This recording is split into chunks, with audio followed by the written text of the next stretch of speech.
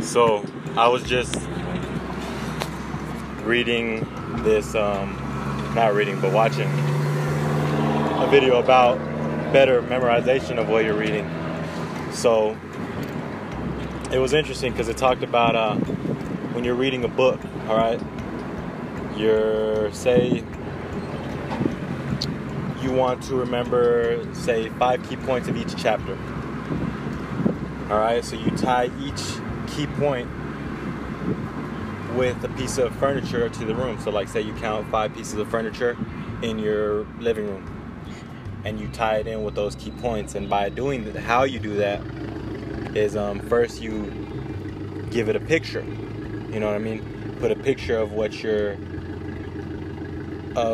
read, the key points. So like, for example, they used in the video, I have to explain more about it, I forgot what his name was, but he used Abraham Lincoln. So you want to memorize Abraham Lincoln with a penny because he's on a penny. And you want to learn that he was born in Kentucky.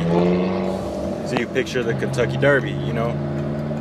And if you want to memorize that he was the 16th president, you would think of a car because you get your license when you're 16 for the most part.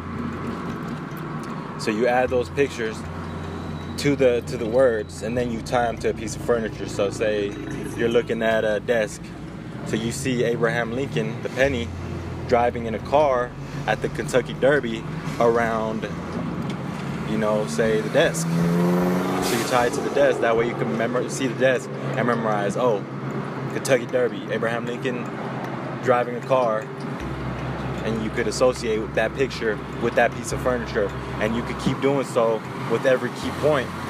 So say you want to do different chapters, you just associate them with different rooms.